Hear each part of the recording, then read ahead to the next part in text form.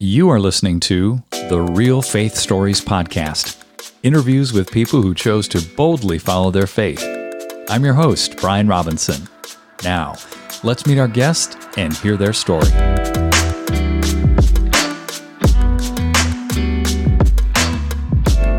Well, Dave, welcome to Real Faith Stories. It is an honor and a pleasure to have you here. Thanks, Brian. Already loving being here. Yeah, we were just chatting before we started recording, and we were both about to lose it talking about the goodness of the Lord. Yeah. Share with me kind of your backstory. Where did you grow up, and give a synopsis of where you are today? Yeah, I was born in Southern California a long, long time ago in a town far, far away. Sounds familiar. Since we're getting close to Star Wars Day of May 4th, I figured I'd throw a Star Wars thing in there. I was born in Southern California, grew up there, went to Cal Poly Pomona, got my degree in mathematics.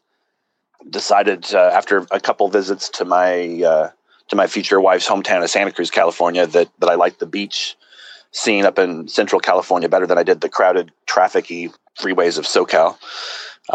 Moved there, thought I wanted to be a math teacher. My first foray into teaching math was in LA. During my senior year in college, I somehow or another figured out a way to land a teaching job because they were so desperate for math teachers. The Rodney King riots broke out during that time, and it was just really tough. There was a lot of violence going on around me, and it just really scared me. I tried another attempt at teaching when we moved up to Santa Cruz, and I was teaching English as a second language to Hispanic kids in mathematics, junior hires, and I quickly realized that my Spanish skills were not, and my ability to lead and discipline children needed a lot of work, and so I kind of got scared out of teaching and didn't know what I was going to do. Knew I liked to talk to people, knew I was good with numbers, and landed a job in the mortgage business. Okay, and that was in what year? That would have been 1993 is when that career began. Just a young 20-something-year-old trying to figure out life, and found out my wife had our first son on the way and was working a commission-only job, and just felt invincible, like I could do anything, like most 20-year-olds do, I think. So your wife was on the way to having the first child. You were in your 20s. You felt invincible, and tell us about the experience you had in the mortgage industry. For how long? Yeah, I was in the mortgage industry for 16 years. During my first stint in the mortgage industry, I actually was quite good at it. However, I know, looking back on myself then, that I had a lot of neuroses. I didn't have the Lord in my life. I was just running on my own strength. Just due to a whole bunch of circumstances, my wife decided that I wasn't the guy for her, and we ended up, she ended up having my son, Zach. We ended up divorced, so now I'm a single dad in the mortgage industry. And I had started, when my son was born, started the spiritual quest. When I saw the miracle of birth, it had such an impact on me, and I went spiritual seeking like there was nobody's business. And being down in Santa Cruz, which is similar to like Austin, Texas, or San Francisco's Haight-Ashbury district, it's very new agey. I sampled all different types of versions of higher powers and gurus, and really went after it. Ended up studying with psychologists that were studying shamanism and American Indian, Native American, spirituality. And all of that came to a crashing halt one day when I literally had, I would say, some people might call it a second heaven experience, but I was in one of these teachings and I was transported to a different reality. I wasn't taking any drugs. I wasn't doing anything other than just sitting in the presence of this teacher. And I believe what I saw were demonic beings, and I knew that I had gotten in over my head. And so I stopped all activity. I just got really afraid and went, okay, there's something else out there besides this material world that I've been trained up to believe in. As a scientist, mathematician, materialist, I'm satisfied that there's something real, and I'm in over my head. I'm going to stop all activity. And I went to bed a couple days later, and I actually felt this void. Like all of a sudden, I knew there was something more. I went to bed one night, and I had this nightmare, and I believe it was actually a real spiritual experience. And there was this teacher that I'd been studying under. His head was on a snake, and the snake swallowed me in this dream. And I felt like my soul was being destroyed. I felt like who I knew I was literally being crushed and destroyed. And I feared for my very identity. reminds me, there's a verse that says, don't fear. I can paraphrasing it, but it's don't fear those that can hurt you, but fear the one that can take your soul. And I really felt that, that presence of evil. And I instinctually yelled out the name Jesus in the dream. And I was raised by a dad who's agnostic, probably atheist, more agnostic now than atheist, and had basically told me that the Bible was a bunch of fairy tales. It was a nice book. And so I really just didn't have a grid for Jesus. So when I yelled the name Jesus in this dream, I said, Jesus, save me. All of a sudden, the nightmare went away and I felt this love.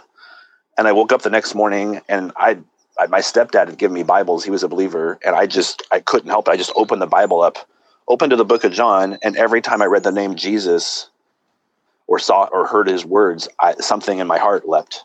And that began my journey of faith. I suddenly stopped skipping over Christian radio stations on the radio. I watched TV evangelists. I had a voracious appetite for who is Jesus and what's this all about. And nobody knew. I was kind of like a closet baby Christian. And then I took a trip up to Alaska, and it was in November, and it was really dark outside. And I went to bed one night, and I just heard this voice say, do you feel the darkness inside you? And he said, look outside, look how dark it is. That's what it's like for you. You're in the dark. Intellectually, I had a million questions for Jesus, but I knew in that moment that I was done. I got down on my knees in the bedroom in Alaska and just said, Jesus, I'm surrendering my life to you. I don't understand what's happening. I know that you know my heart, and I still have a million questions for you, but I'm in. And that began my journey of faith. And that all happened while I was still in the mortgage business, but it overshadowed everything. I mean, and then suddenly the mortgage business made no sense at all. After that prayer, my whole paradigm changed. I found a church to go to. I met with the pastor, told him I wanted to get baptized, didn't really know what that was about. So he politely explained to me how it was a public confession of my faith and to explain what baptism was. And I told him, I said, I just want to quit my job and I'll mop floors here. Whatever you tell me to do, I'll do. And he said, why don't you stay at work? There might be something that God wants to do with you right where you're at before you make this sudden move. And then that began to happen. Everything began to radically shift, including my work. What were some of the signposts for the radical shift? It was just this, there's that old hymn that says that world, will grow strangely dim. It's just things that used to bring satisfaction. Suddenly they felt almost like those movie sets where you see a facade of a house, and when you go around the back, you can see it's just being held up by stilts. It's not really a house. It was like suddenly everything I did seemed like that. I'm like, hey, this isn't what I thought it was. How did I not see this before? How come there was this change that had happened in my heart? And I felt like God was inviting me, hey, let me show you all the depth, even in the mundane things that seem mundane to you. Let me show you when you bring me to these things, how they can have life, And so I think the biggest epiphany for me in the mortgage business was suddenly I saw all these patterns. I mean, when people would come to me for a mortgage, they would technically kind of undress financially before me. Here's my bank statements. Here's all my credit cards. Here's the cars I own. I mean, kind of an exposing experience to apply for a loan. Yeah, especially now. Right, exactly. Especially now. All of a sudden, it was like I had all this data that had been fed to me for several years before I got saved in the mortgage business. And suddenly I just felt real clarity and passion around, hey, these people that have money issues or that are miserable because of their money, I started to see how their personal misery was tied to how they were handling their finances. And I just got really excited, and I started looking at like Crown Financial Ministries stuff. Dave Ramsey was just getting his start then, and so I started to study his stuff. And I loved all the principles, but I thought, man, for people to walk these things out, the principles are great, but it's really, they need a place where they can, like it says in James, to confess their sins and receive healing and be prayed over. From that, I just had this idea, and it was starting to happen in my office spontaneously. It was like the Holy Spirit was moving through me. I would just ask a simple question like, oh, well, what's the deal with this February bank statement? And someone would start to cry. I'd be like, oh, wow, that never used to happen before. I wonder why this person's crying. And God began to show me what my role was. Like, he made me to be a safe place for people, for them to really come and just confess, be convicted, and then align themselves with their truer nature in Christ. And finances are a huge expression of that. There's a lot of verses in the Bible about handling your finances and how that affects our relationship with the Lord. Totally. You started then a consultancy or coaching business around these desires to help people and ask these questions, right? Yeah, after I'd done enough studying and I felt pretty comfortable, I started a company and I started to charge people for what I was doing because I built some structure around it and realized I felt like it was solid enough to have regular meetings with people. So I started a company called Fiscally Fit. A few evenings a week, I would just, have a few appointments, and I absolutely loved it. And then I read a book. It was about generosity. I actually got so excited about this book. I went to my pastor and I said, I want to buy a bunch of these books and just give them away Sunday after service because I don't think people understand. And he was like, well, okay. And he knew the book, and he said, you realize there's a Sunday school little video thing that you could teach church also. He said, I'd be comfortable to let you give the books away, but I'd really like you to center it around, you teaching a Sunday school class. Whoever wants the book, you can give it to them, but I'd really like you to have you help them. Well, here's the thing. I'd never been in an adult Sunday school class before. He was asking me to teach a class, and I'd never actually done adult Sunday school yet. I was just finishing my New Believers class, so that was the only experience I had with this. But next thing I know, I've given these books away and I'm in this Sunday school class as the teacher. And the people that came in were the people that I looked up to. It was a lot of the elders in the church. The local newspaper editor was in the class.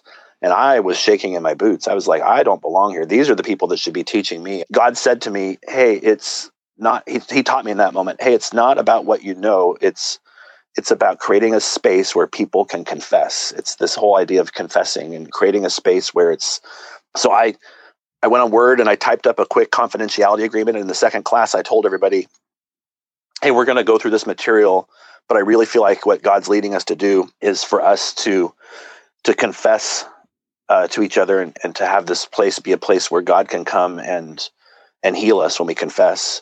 And everybody agreed. They signed it. And we did that class for a few weeks. And then that class said to me, why don't you teach a weekend class? Like, more people need to know about this. And so this idea of who I was in Christ and how I could partner with him began to take shape just from my natural curiosity and desires. What happened when you did your first weekend teaching? Oh gosh, it was the same thing. I mean, God's always led me by my desires. So I'm in my 20s, I could do this. I remember the Saturday all-day workshop is what it was. And I remember Friday night preparing my notes. And a videographer at the church said he wanted to come video it for me. And I just remember thinking, what have I done? Like, this is going to be horrible. I don't know what I'm doing. And again, stepped out into it in faith. And about halfway through it, I think I kind of fell into a stride that made sense. But the first half, I'm guessing, was a train wreck. It was, I remember at one point, I can't believe I did this, at this church. It was the youth pastor at the time. He became the senior pastor at that church, but it was the youth pastor and his wife. And I was up there teaching, and they were talking like to somebody. And I literally, like a school teacher, said, hey, excuse me, can you please not talk while I'm teaching? And I would never do that in a million years now. Like, it was so disrespectful, and I'm sure they had something important. I was so frightened, and humans do when you're frightened. I just wanted to grab control, like, hey, you can't do that. Like, this is my class. And thankfully, I think after lunch, I relaxed, and it went well enough that the guy that ran Habitat for Humanity in our town asked me to come and teach all the families on personal finance and to do something similar for them. So it was kind of like the Lord was using the natural desires I had as a 20-year-old to just kind of make a mark on the world. He was using those desires to teach me how he moved through me, right? And so now I'm at Habitat for Humanity and became more relaxed into this, and it just kept progressing, And even in my day-to-day at the mortgage business, the same things would still happen. It was just there was these more intentional expressions that were forming outside of my normal day-to-day. Let me circle back with you, Dave, on something you just mentioned. You said, God has always led me by my desires. There are people who say, be careful about that because your desires may not be godly. But then the scripture says he will give you the desires of your heart. Explain how you've been led by your desires. Well, I have this belief that, and I believe it's biblical. I hope it is. So far, it seems like it is based on the fruit. And that is that even, I've led men's purity groups and been in men's purity groups. And even some of the fleshly expressions of desires that lead to harm and death and sin, I believe that deep underneath, there's a good desire underneath that. So like the desire to be known and have intimacy and get married and have a wife, right? That's a good, healthy desire that God put in us. And yet, when it goes through the filter of our identity, it'll reach a point where we can choose the wrong expression of that. And that's why I think there's so many warnings in the Bible against sexual immorality, because God doesn't want us to experience that harm that comes from the wrong interpretation of the desire. So that's, to me, I think it's the filter that it goes through. And even if you temporarily get it wrong, if you can learn to surrender to God in the midst of it and be malleable in his hands, he can course correct you pretty easily. And you may get it wrong the first time. You may think, this is what I really want. And God's like, yeah, that is coming from a good desire that I put in you, but actually it's the wrong outlet. To kind of be euphemistic about it. Sure. And the key word here is malleable. Yes. And being open and really just opening your palms, right? Yes. Saying, I give this desire to you. And God's initiated all this. It's like when the disciples, when Jesus turned to them and after everybody left, he said, if you want to follow me, you need to eat my flesh and drink my blood. And of course, the crowd that was following him was like, we're out of here. This is too weird. And they all took off. And Jesus said, who do you say that I am? And the disciples, just from intimacy with him and relationship, said, you are the Christ. And he said, you say that because the Father has revealed it to you. Like these truths, these epiphanies we have, God always initiates them. And as long as and what I'm thinking of when I say that is shortly after I got saved, the movie Passion of the Christ was coming out by Mel Gibson. And during that time, internet was just starting to be able to have enough bandwidth to play little trailers for the movie. So I was really excited about this movie. I'm a new believer, and I can't believe that there's going to be a movie that's going to show the whole story. And so I was really, really excited about this movie coming out. And I finally found the trailer on the internet, and I'm watching it, and it's exciting to see that I can watch a trailer on my computer. And I watched the scene where Jesus is on the cross, and I was literally at work taking a small break to do this, and I could not stop weeping for a good 3 or 4 hours. And God began to show me my whole life and showed me the weight of the sin in my life, and then explained to me to my heart what the cross meant and what actually Jesus actually did for me. And I'll never forget, it was like a half hour into crying uncontrollably at my desk. Thankfully, I was in a private office that I had on my property, so I wasn't around other people, but I was still emails coming in and the phone's ringing, and I can't control my emotions. And I finally used self-control and said, okay, enough's enough. And when I went to go check my email and my voice messages, there were 0. And that was uncommon at the time. It was a very busy time. And God said, I've set this aside time. Please relax. And that's when I surrendered to him. And it was like him, again, this kind of visceral experience of like, this is what my son did for you. And I think because he initiated that, it's wired me to have a natural tendency to surrender in a way that has been very humbling oftentimes, but has borne a lot of fruit because he taught me how to do it.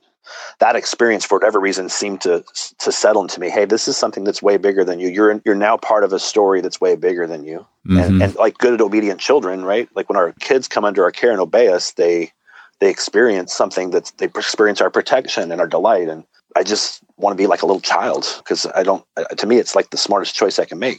Are you kind of splitting your time now with respect to the mortgage industry versus coaching people and providing guidance?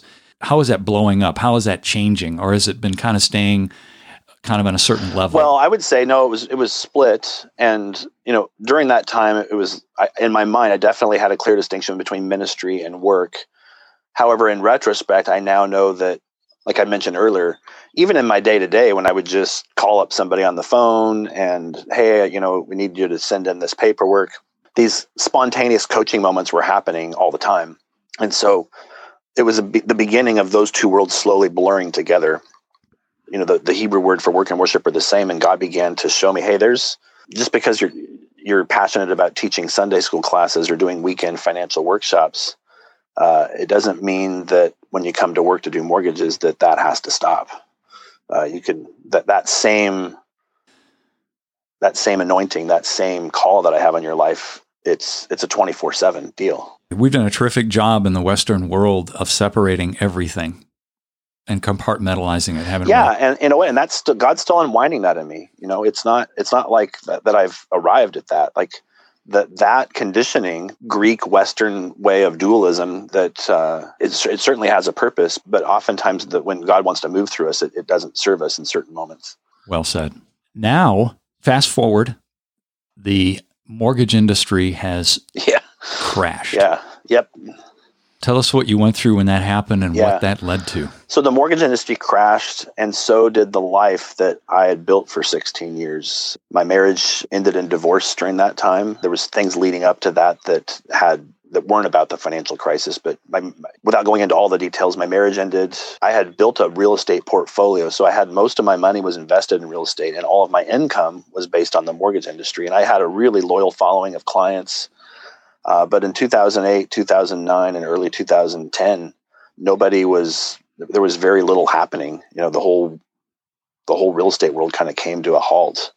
And because my marriage was also on the rocks, it was just a really trying time. And I remember teaching in the Sunday school classes or the weekend workshops, I would say to be careful of making money an idol. And I felt like I hadn't made my possessions and my money an idol, but when it was all taken away, I became painfully aware of how much my identity was wrapped up in those things. Unfortunately, that marriage did end, and so did my mortgage career.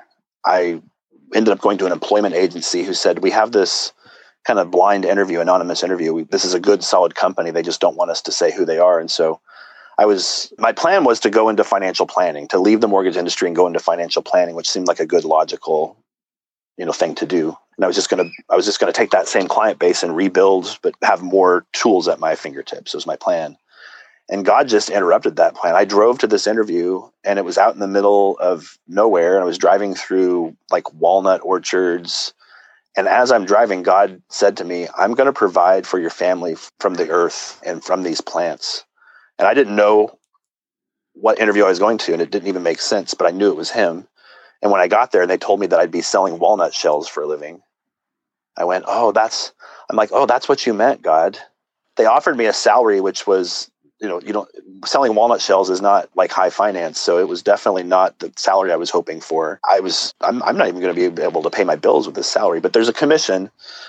Anyways, long story short, the only reason I said yes to that job is because of what God told me on the way there. And it made no sense. And at that time, I was really pushing into prayer like probably I never have since. I was in an early morning men's prayer group. We would meet 4 to 5 times a week, usually at 6 a.m. And I just prayed some really heart-wrenching prayers and, needed the support of other Christian men during that time as my marriage was ending. And so often in those meetings, I would pray for my workplace. God bless my workplace. God help me to be a good employee today. Heartfelt prayers about going to work because I was during the week. And one morning, God laid this word on me, and he said, David, I'm about to do something in your workplace, and no man will be able to take credit for it. It's going to turn your workplace upside down as you know it. And this is like a 5th generation family owned business that definitely had a certain way of doing things. This was not a place but I knew it was true. And I knew that God was going to do something through me. I drove to work. The word possessed me. I mean, it was like, this is going to happen. Oh my gosh, this is exciting. So where did you hear this word, Dave? Was it in your mind, in your gut, in your heart? Where are you getting this sense of the Lord speaking to you? I think that's important for people to hear.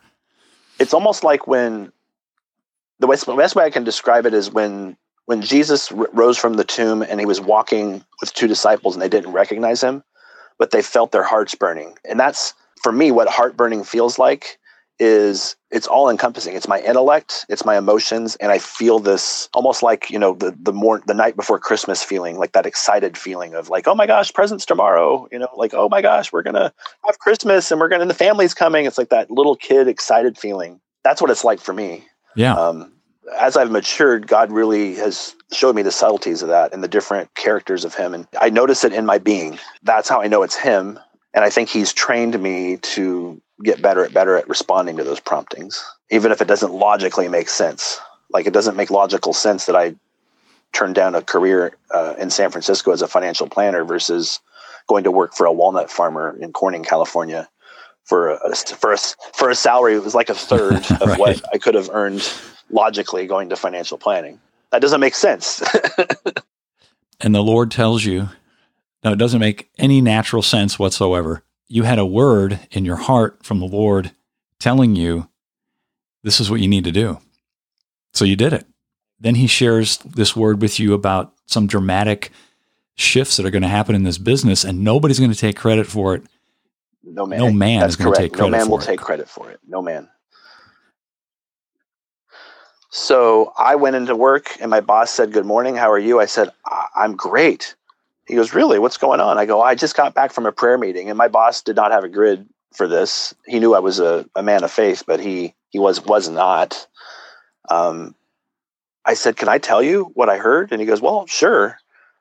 And I just told him, just like I'd be like up front giving a testimony at church or a word at church, like forgot that I was in the workplace. And I was just told it to him with massive fervor, like God is going to do something here and it's going to change this place and no man will be able to take credit for it. And I could tell once I kind of came to my senses, this was not the best way to express this to this man. It seemed odd to him. And I think it kind of was off-putting to him. And I walked out of the office feeling a little bit self-conscious, actually a lot self-conscious. Sounds like Joseph. Yes. Oh my gosh, I never thought about that. That's exactly what it was like. It was like, uh-oh. Uh-oh. So 3 days later, we had 2 salespeople there, and I was the junior one. So we got this really weird call from an animal shelter, and it was the head of the shelter. And we were making a product out of walnut shells that were pellets for pellet stoves, which are little wood pellets that you put in a kind of a feeder, and it burns the pellets in almost like a wood stove and creates heat for your house. And that product was not going well. It turned out that it burned dirty. It burned really hot, but it burned dirty. So it was clogging up some stoves. So they were kind of getting ready to can that project. And we had invested a lot of money into it. We had robotic pallet stackers and a pellet mill and all this stuff. And they were getting ready to kind of scrap the project. The shelter had discovered that out of sheer necessity to buy cheap cat litter, because they had 80 cats at a time and they were working off donations, they realized that our pellets worked as a cat litter. The owner of that shelter said, "You need to come and smell our cat room," because it's, and so the senior salesperson there gave that lead to me. He's like, "You go, this is weird. You go explore this." So I went up there. I walked into the room and sure enough, there was 80 cats in there and it smelled as if no cats were in there. With 80 cats, going to the bathroom, it's going to have a little bit of a tinge, A little, yeah. And the workers were so excited because this is where they work every day. And they're like, "You don't understand. Like, I didn't at that time know this was the thing God was talking about. But when I went back to my desk, I wrote a 1-page business plan and I looked at our cost of goods and I looked at what cat litter sold for in the retail market. And I went and I showed it to my boss, who 3 days earlier I had over exuberantly shared my word with him. And he took it up to his boss and they gave me the green light to launch a cat litter. God gave me the name for it. We ended up at a trade show in Vegas about a month later. We changed our whole production facility. And I was all of a sudden found myself a traveling cat litter salesman. That was my main job. I was no longer a walnut shell salesman. I was now a cat litter salesman. Was my new title. And this was something you dreamed about as a child, wasn't it? Absolutely. Oh my gosh. Yeah. I mean, when I look back on it, it's like, yeah, this was the fulfillment of like years of dreaming. I just didn't know how it would ever happen. And now here with cat litter. Cat litter. Yeah, I love it. The interesting thing was I was at one of the lowest points in my life. I mean, I'm a single dad, am barely getting by financially, and now I'm being asked to be on the road. And one of the things I'd always dreamed of once I got saved was being a missionary. I always thought it'd be great to be a missionary. I really prayed that God would someday send me as a missionary. And so now I'm traveling the country and eventually traveling the world. We decided to go international with it. And this is all over a period of like 12 months. I mean, I'm in every state in the country. I'm growing and learning how to grow a brand and meeting with buyers and understand. I mean, it's just a massive learning curve. So Dave, how was the brand selling? It was selling incredibly well. There was a tremendous amount of favor on this. And I knew probably about a month into it, this is the thing you were talking about, God. Like, it became really clear because this was so different than anything this company had ever done. And they were investing time, money, and resources. And when I would go back to the home office, there was a lot of tension there because everything was changing. All the energy was being put into this project, and there was a lot of people there that were not happy about that, and they weren't happy that I was put in charge of it after only being there, a few days. So there was a lot of tension and a lot of, and much like Joseph, there was a lot of. I mean, I would come back and my coworkers would say, "You better be careful because my direct supervisor," they said, she's out to get you fired. And it seemed like the more successful I was, the more she despised it. So it was a little tense, to be really transparent. I was really a sad sack on the road. I mean, I missed my kids terribly. I felt very lonely. I'd come back to the airport and imagine my ex-wife and my kids greeting me, and there'd be nobody there. And I mean, it was just a really, my soul was troubled, and being on the road, there's a lot of temptations. There are a lot of, social mixers where there's alcohol available. There's, of course, being a man in a hotel room, there's always that TV that you could just push a button and suddenly you're watching things that you shouldn't be watching. There's a lot of that coming at me. And I can remember nights where I would go to bed and just weep, and God would say, "Just let me come touch your heart." And it felt really painful, and then the most healing, intimate moments I've ever had with God would happen night after night after night. And I was, crying out to God, "God, it seems like I'm away from my kids more than I should be." And he would say things like, "Yes, but it's okay. I have them covered. You're okay." And he would say things like, "And you always wanted to be a missionary, and look at you, now you are." And I'd be like, "What?" He's like, "No, look, you're out spreading the gospel of Jesus and selling cat litter at the same time." And what was happening was I had this posture where my normal kind of business persona that I would put on to get things done, I just didn't have the energy to put that on. So I found myself being a little bit more real and transparent and raw with people. What I discovered was that was kind of a form of confession. And again, like it says in James, that created a space where other people would get very real. And then I would watch God move. And a perfect example of that is, I remember I scheduled this trip. I was going to fly into Detroit, go from Detroit to Ohio, and then from Ohio to Kentucky, and then fly back home. And I was going to train 3 different salespeople that each covered those regions for a distributor that we had brought on. And I remember I flew into Detroit, and it was one of those trips where everything goes wrong, and I ended up stuck in an airport somewhere. And so I ended up not getting to sleep that night, arrived there that morning in the clothes that I essentially was wearing the night before. So I probably smell a little bit, and I was really going to contact the person that was going to be riding with that day and call on stores and just say, "Hey, maybe we could start at noon. I'd like to go check into my hotel and get a shower." As soon as I reached out to her, she's like, "I am so excited you're here. I've got 20 stores for us to see today. I hope you don't mind. I brought you a sandwich. It's in the car. We're going to go." And I just kind of went with it. Right. But I really, my heart was not in it that day. I was just thinking bed and shower, not go sell cat litter. And I remember we got a flat tire in the middle of the day, but it seemed providential when I look back on it. We got a flat tire. Everything came to a screeching halt. We got the car to a shop. We're sitting down having lunch together. We decided to go to a restaurant instead of eating the sandwiches that she'd brought. I just bowed my head to pray for the meal. And I didn't know what her status was. So I just kind of, said, "Do you mind if I pray?" And I just bowed my head to pray over the meal. And I looked up and she is just bawling. I said, "Oh, what's wrong, sweetie?" She goes, "I knew that God sent you. I knew the moment you got off the plane and you got in my car that God had sent you." She goes, "I need to tell you something, and I can't tell you here in the restaurant, but I know I'm supposed to tell you, and God's been telling me I need to tell you, and so I just need to tell you." And I went, "Oh, okay." And so, we get in the car and we're driving. She goes, "So, when I was younger, I had an abortion, and I'm now married. I'm now a believer in Jesus, but I'm so afraid to tell my husband. I feel so horrible. I never told my husband. And we're at a new church. We're at my husband's church. And I feel like I'm supposed to tell the pastor, but I'm just so afraid of what's going to happen. And I feel so bad that my husband married me and he doesn't know this isn't my past." And, it was so easy to minister to her. I'm just like, "Oh, sweetie, it sounds like God's led you, right? And I just give you permission to do that. And I know that you're going to be just fine." What God showed me was that I had such a vulnerable posture all the time, and it was part of my gifting. And this was just happening it was a regular occurrence where I was feeling like I was at my lowest place and that I could not possibly serve God in any way, shape, or form. I was just in survival mode. And God was having these miraculous moments happen of just deep confession and intimacy. And I mean, just stuff that's above and beyond.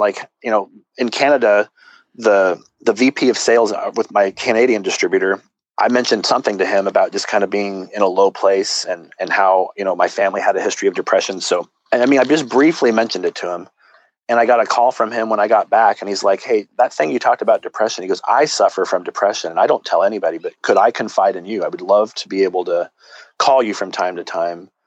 And I just realized, oh my gosh, God, you're taking one of the most painful times in my life and you're giving me all this business success.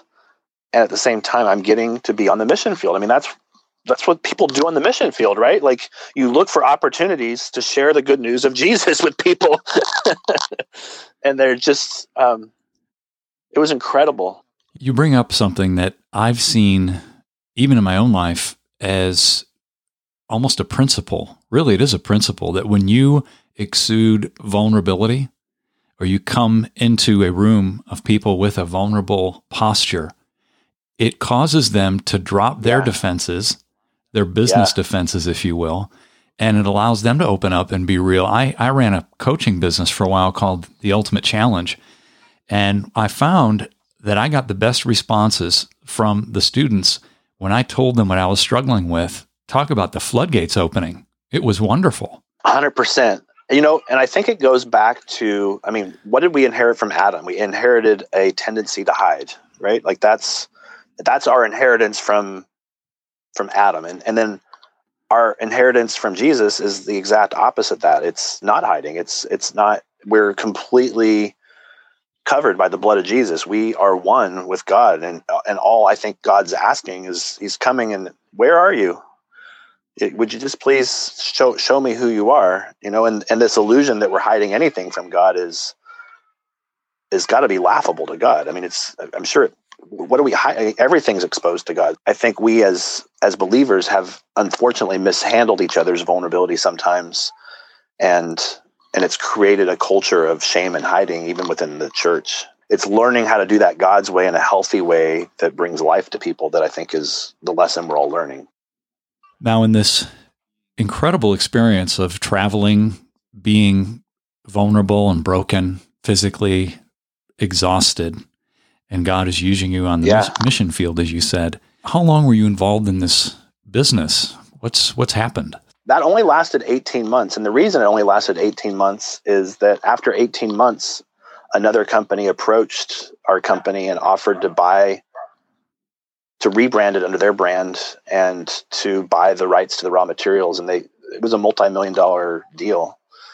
And so that came to an end because the company that bought the rights to that, they had a whole sales team and they had a whole marketing machine in place, and there wasn't a place for me in that. So I got let go from that job.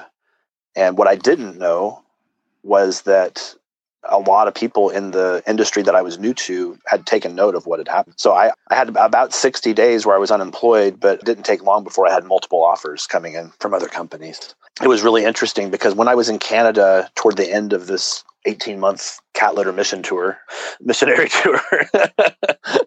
I remember I was in Canada and God said to me, "David, I've made you the king of cat litter." Yes. And I just had to, I had to chuckle. I'm like, no, God, like that is not, like, no, my dream of being a missionary was not to be the king of cat litter. And I knew it was God, but I was kind of struggling with that. Like, really, that's my calling right now? Like, king of cat litter? No. Did you get the tattoo on your back? I have not got the tattoo yet. I'm still struggling, still debating, wrestling with whether I like this word or not. But I remember I was in Las Vegas at a trade show, and a friend of mine who was also in pet waste management, he had another product that he sold. He said, "Dave, you're so good with this cat litter thing." He goes, I would really like to see if you guys could private label this cat litter for my company. And I said, "No, I don't think we'll do that, unfortunately." He goes, "Well, if you ever see a cat litter out there that you think would be a good fit for my company, please let me know. If you see something out there where it's a struggling brand, but you think it might be a good fit, Well, sure enough, 30 days before I got laid off, I did discover this cat litter for him. And it was some guys in Canada, and they were kind of geeky science guys that didn't know how to sell products. And so they had a really not a very attractive booth, and they hadn't really marketed or branded it well. And so because this guy was my friend, I just put them together. I said, hey, I think I found it. Why don't you guys talk? And so when he found out I was laid off, he said, Dave, I need someone to test this litter. I don't know anything about cat litter, and I need somebody to lead this. Would you be willing to do it? And so that was my next job. Was actually, I now found myself being the king of cat litter, I guess. It's like I'm known for cat litter. It turned out this material, which is called zeolite, worked a lot better than walnut shell. And at the time, walnut shell was like revolutionary. The tannins in walnut shell were neutralizing the ammonia odor in cat litter. And this zeolite stuff worked even better. Was it less expensive? Yeah, it was less expensive. So it was less expensive. It looked more like the traditional clay litters that you see out there. I thought, this is amazing. And so off we go again. He made me president of sales, and now I'm doing the same thing again. I remember there was a period over a week where, because I had already had a reputation, and I set up appointments across the country, and in a week's time, we sold $500,000 of the stuff before we'd ever even produced any of it. I mean, it was incredible. And so I was like, well, maybe this King of Cat Litter thing isn't so bad. Like it's fun to be involved in projects where God's moving and things are happening. Mm-hmm.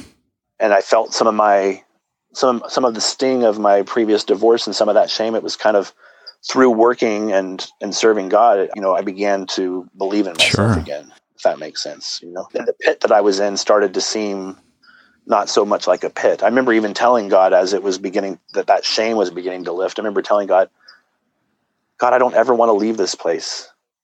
I'm so thankful for what you've done in my heart here. And I know I'm about to have success again. Please help me not forget the lessons that I learned from this time of trial. Like, I don't want to become complacent and jaded. Like, keep me humble, basically, was my prayer, And he's been faithful to answer that, by the way. Yeah. I'm sure there's some wonderful details on that.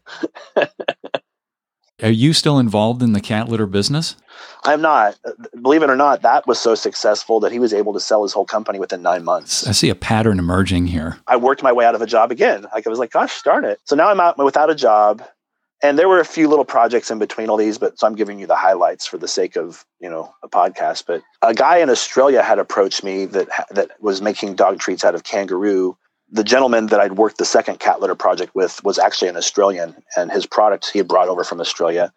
So he told his other friend who was making dog treats, you need to talk to Dave. Dave's without a gig. And so he put us together, and I gave him my salary requirements. I said, if you can pay me this much a year, this much commission, I'd be happy to grow your brand for you here in the US. And it was more than he could afford. A couple of friends of mine said, David, you've made other people a lot of money. Why don't you start your own US corporation and be the importer on record for these brands and just get an exclusive contract to grow this brand, but you'll own it. You can go raise venture capital for this. You've got a track record that venture capitalists will love.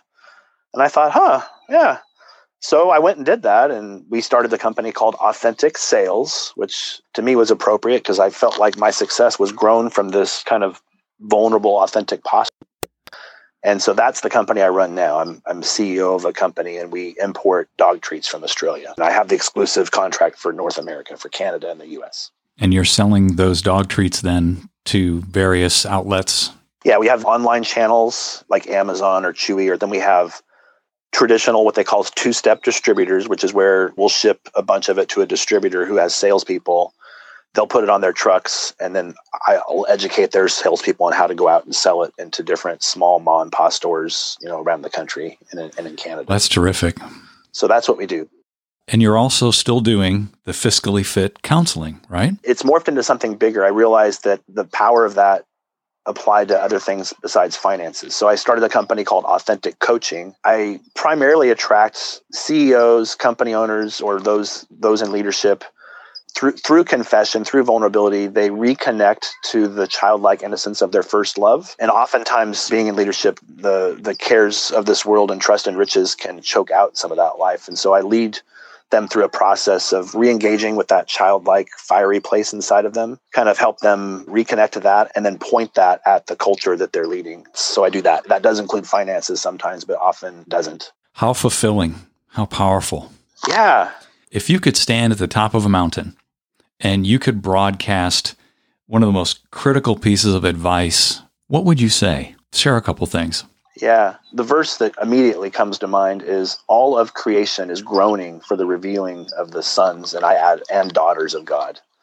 All of creation is groaning, and God from the very beginning, when Adam and Eve fell, just wanted them to come out of hiding and not blame, not feel shame, but just stand exposed before God. And so I feel like my calling, whether I'm selling dog treats or cat litter, is to help God's children come out of hiding. And so I would learn and respond to God's call to come out of hiding and come into a place of oneness and security and love in Christ. And in doing so, you actually wind up activating and really connecting with the whole purpose for which you were created. Yes. And I would say it starts, no matter who I coach or no matter who I'm talking to, it always goes back to the home and family. When you can do that well at home, it's the foundation that God builds everything on. And of course, with the pain I have of previous divorces, I'm married to Michelle now, and she's the love of my life. But I'm very, very aware of why God hates divorce.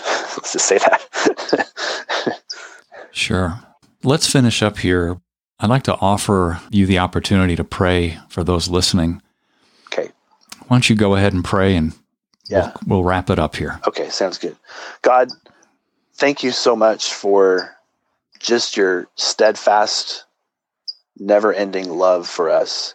And I pray for everybody listening that there are parts in all of us, because we're all going through the process of being sanctified, that we intellectually know don't make sense. There's little habits we have, little thought patterns, especially since we've been talking about work, just ways we behave at work that don't really align with who we know we are in God. And so I pray that everybody that can hear my voice right now, just take a moment and go to God and ask God, God, would you please show me how I hide? Would you please teach me how to reveal myself to you and to others and even to myself? Would you please show me in a deeper, more profound way who I really am, so I can let go of some of these things that I just don't quite know how to do it. And God, I ask that you would, right now, as people hear this, that you would begin to initiate that process, and that people would not feel a burden by that, but they would know that your yoke is light and that you are faithful to finish the good work that you started in all of us that are listening right now, that you are faithful to complete that work, that it is not by our strength, that your strength is perfected in our weakness. And I pray all this in Jesus' name. Amen. Amen. Dave, it's been a privilege having you on the podcast today. Thanks for sharing your heart. How can people get in touch with you? Yeah, the best way to get a hold of me is through my website, which is davidcharlsoncoaching.com. So it's David, and then my last name, Charlson, CHARLSON, coaching.com, davidcharlsoncoaching.com. There's no E in Charlson. People often want to put an E in there, but there's not one. Perfect. Thanks again, David. Appreciate it. Yeah, thank you. You bet. Hey everyone, thanks for listening. Please make sure you subscribe to the show and share this with someone who you believe would be encouraged and motivated by these stories. Until next time, I'm Brian Robinson, reminding you that what we do in life echoes throughout eternity.